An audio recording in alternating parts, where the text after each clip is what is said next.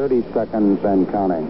July the 16th, 1969. Astronauts report it feels good. T-minus 25 seconds. 3 men are huddled together in a space not much bigger than the inside of a car. 20 seconds and counting. They are about to be hurled into outer space, traveling faster than the speed of sound to pull away from Earth's gravitational field. 10, 9, ignition sequence start. And into the vacuum of space on a 238,000-mile journey to the moon. 1, 0, all engine running.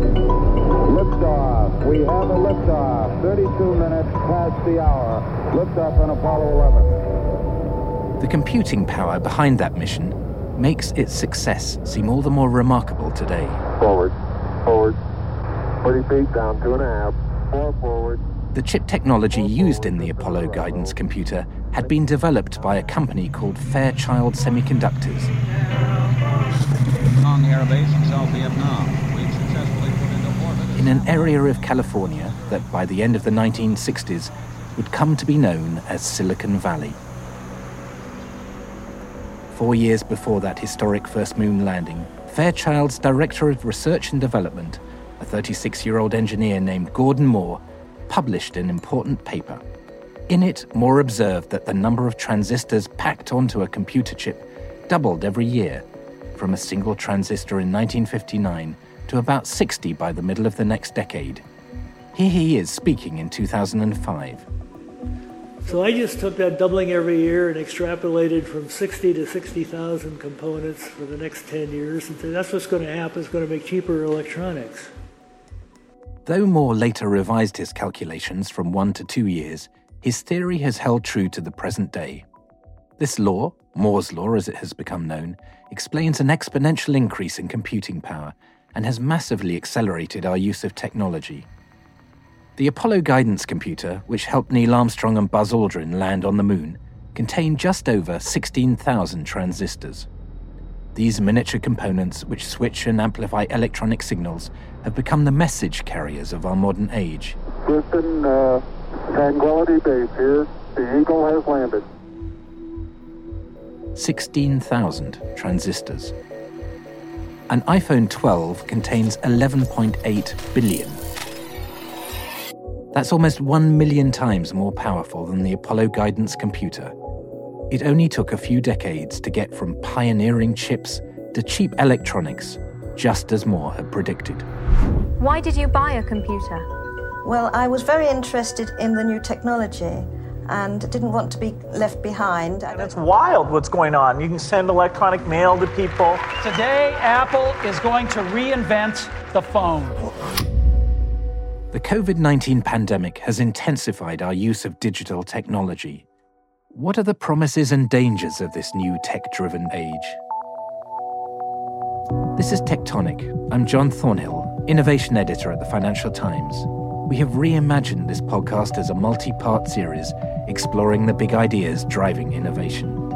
This season, we're looking at how the pandemic has speeded up the transition to an online world. It may feel like we're sitting still, but we are living through an age of acceleration. Doctors have rapidly adopted telemedicine, while patients have been using wearable devices. School children have been taught in digital classrooms, and billions of us have communicated, shopped, worked, and been entertained mostly online. Our use of big data and powerful computing has also enabled us to develop a coronavirus vaccine at record speed. But do you or I own our own data in any meaningful sense? And who says how it can be used? I'll be investigating these big themes along with a team of FT reporters and other experts across continents, looking at different sectors which are run by data. I think what the pandemic has revealed is that there's probably an opportunity to take patient monitoring to a whole nother level. There's no way that universities can come near to satisfying demand in the market. Universities do a great job in educating the whole human. They are not set up for dealing with rapid societal change. If an entrepreneur wants to start a business that is in any way challenging one of those domains, they basically just can't get funded. They're called kill zones. They can access your credit card data, and they can use CCTV footage from wherever they want to locate and track people.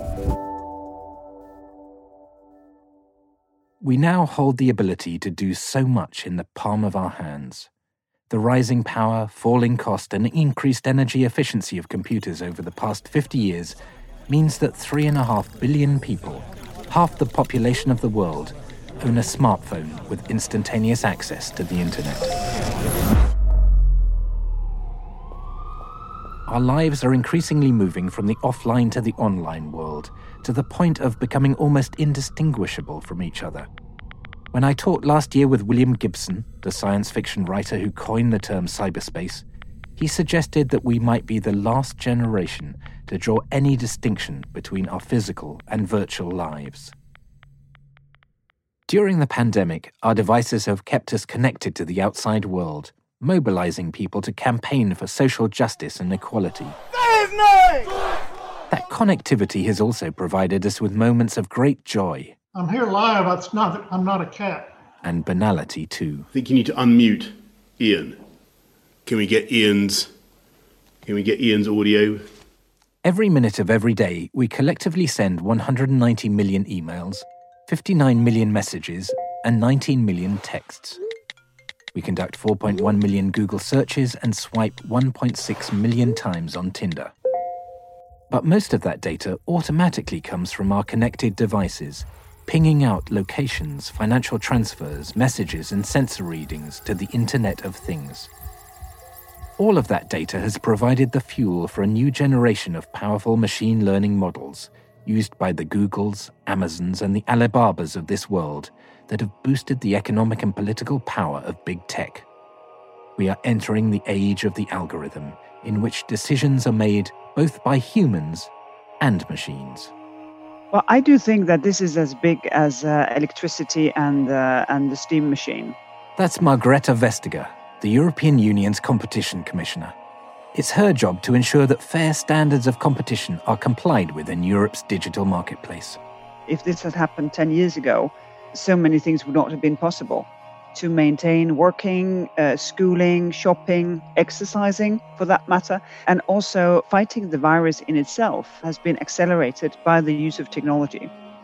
And now we see it, of course, in every sector, in every industry, that digitization is moving on. These are fundamental changes in how we produce, in how we live, in how we work, in how we interact with one another.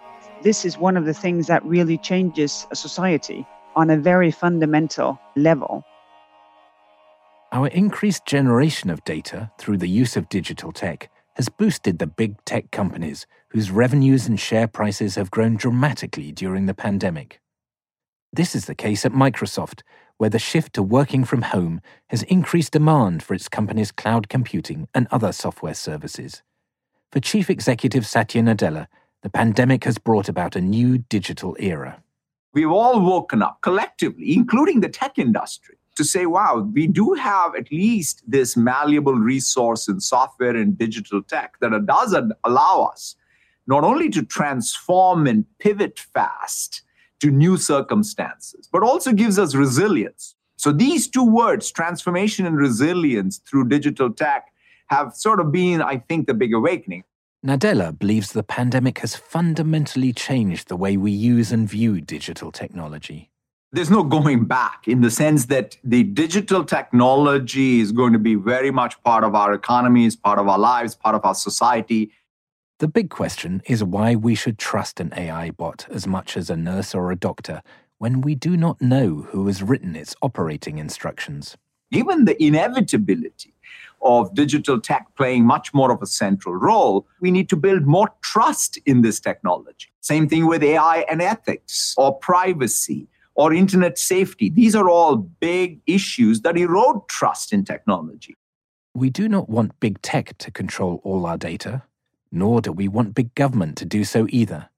We need to develop trustworthy institutions that give users confidence that our data is being managed appropriately and safely.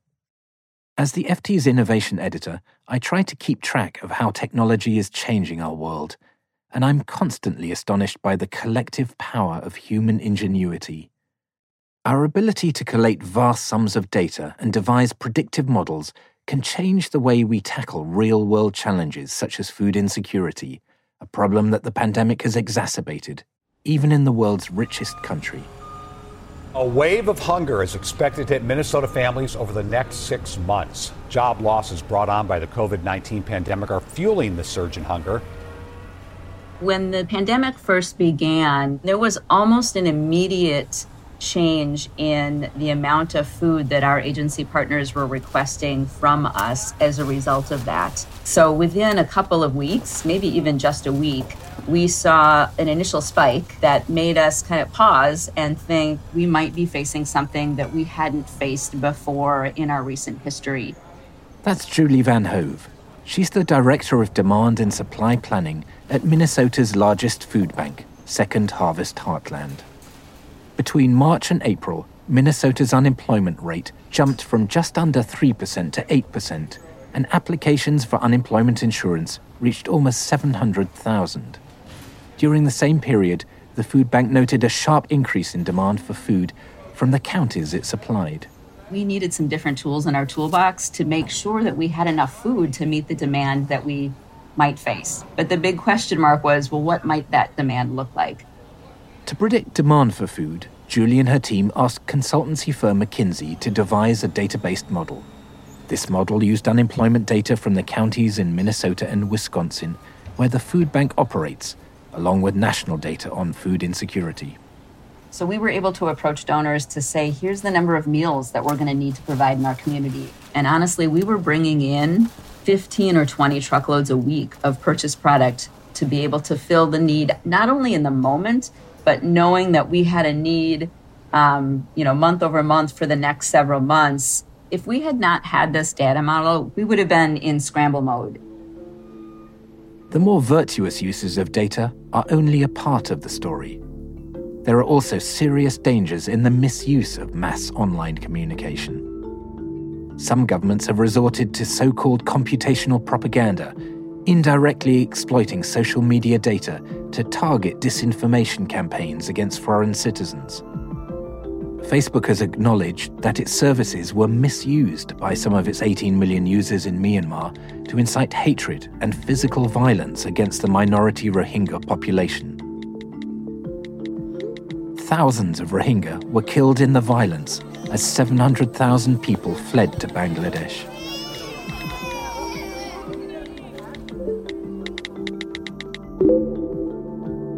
As these cases have shown, our data is highly valuable, and the need to build trust around how our personal information is used and stored has never been greater. We live in a time of identity politics, of really strong clashes, trying to understand who we are, how we interact with others. Data is an integrated part of that. That's Margrethe Vestager again.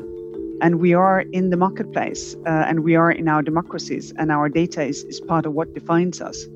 So getting in control of your data becomes obviously increasingly important as we leave more and more data traces. Some economists have suggested that data is replacing price as the most important information signal in the economy. Price used to be the best information capsule, containing what someone is willing to sell something for and what someone is prepared to pay for it. But data is a lot richer. As an information capsule, it can contain where you live, how wealthy you are, what premium you are prepared to pay for speed of delivery, the emotional state you're in, or when you're most susceptible to buying. The problem, of course, that data and price have a different history. We have a sense of what is a fair price, what is reasonable, compared to what we paid before, what our neighbors paid. When it comes to data, it's much more difficult. You have a sense of how much should I work in order to pay this. You have no sense of how much data should I pay for this service in order for this payment to be fair.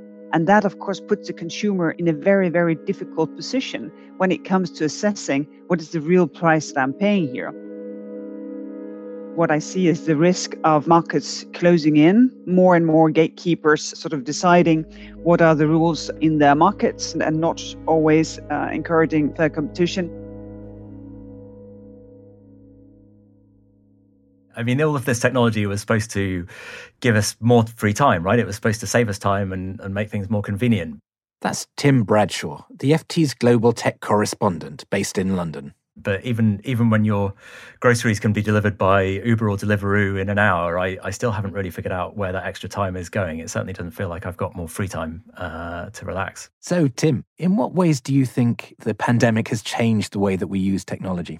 I think the main difference is that we've all been forced to use more of it all of the time. And that includes those who maybe weren't quite such enthusiastic early adopters and were not digital natives, but we've all been forced to learn over the last year how to communicate online, work online, shop online, entertain ourselves. And those will, I think, create habits that last for much longer, even after these lockdowns lift. A lot of people are worried about the way that this data economy is evolving. Do you think there is a technological solution to this technological problem, as it were? There are a lot of people who are focusing on privacy by design. You're seeing big tech companies talking about the end of the era of the cookie, these kind of tracking cookies that follow us around the internet. And there's been a big kind of standoff between Apple and Facebook over privacy as well. Do you think this increasing competition is going to improve data protection for ordinary consumers? I think there's definitely scope for it to improve data protection for some consumers. I think the risk of the tension between Apple and Facebook, for instance, is that you end up with people who can afford to pay for privacy and people who can't, and are therefore stuck using free services that just endlessly gobble up more information about them for advertising to fund it. And there are pluses and minuses to both of those. I mean, there is an argument which Facebook makes that, and indeed some news publishers make, that information should be free so that everyone can access it, and that means that ultimately kind of helps democracy at some higher level. But it equally, we've seen some of the side effects of that in elections over the last few years. So it's not at all a one-way street. I think what Apple's doing by forcing app developers to be more transparent in how they're using customer data and to kind of rein in how they can share it between apps is broadly a positive thing. But Apple's products, by and large, are quite expensive. And so it does make me sort of feel like it would be great if there was another third path found through that. I just haven't quite seen anyone strike it yet. It's all too easy to think of data as just a series of dry numbers in a database somewhere. But as we are beginning to see, data can be used to wield economic and political power, to shape cultural and societal values, to define us as communities and as individuals. Computing power has been growing at an exponential rate over the past few decades. If Moore's law continues, it will open up even more technological possibilities in the future. Researchers at companies such as Neuralink are even exploring how to implant tiny electrodes into our heads to act as brain-computer interfaces. We may think that a good idea when trying to improve treatment for Parkinson's disease, but it doesn't take long to imagine far scarier scenarios. Technology, as the saying goes, is neither positive nor negative, but nor is it neutral. We must guard against the risks of the data economy running out of control, and we should become wise enough to direct it to our ends. Next time on Tectonic, could a piece of high-tech clothing help emergency room doctors better care for COVID patients? The COVID-19 pandemic has put our healthcare systems under extreme strain, but it has also accelerated the debate about how data can best be used to improve them. I think what the pandemic has revealed is that there's probably an opportunity to take patient monitoring to a whole nother level than we had ever previously considered. You've been listening to Tectonic from the Financial Times in London with me, John Thornhill.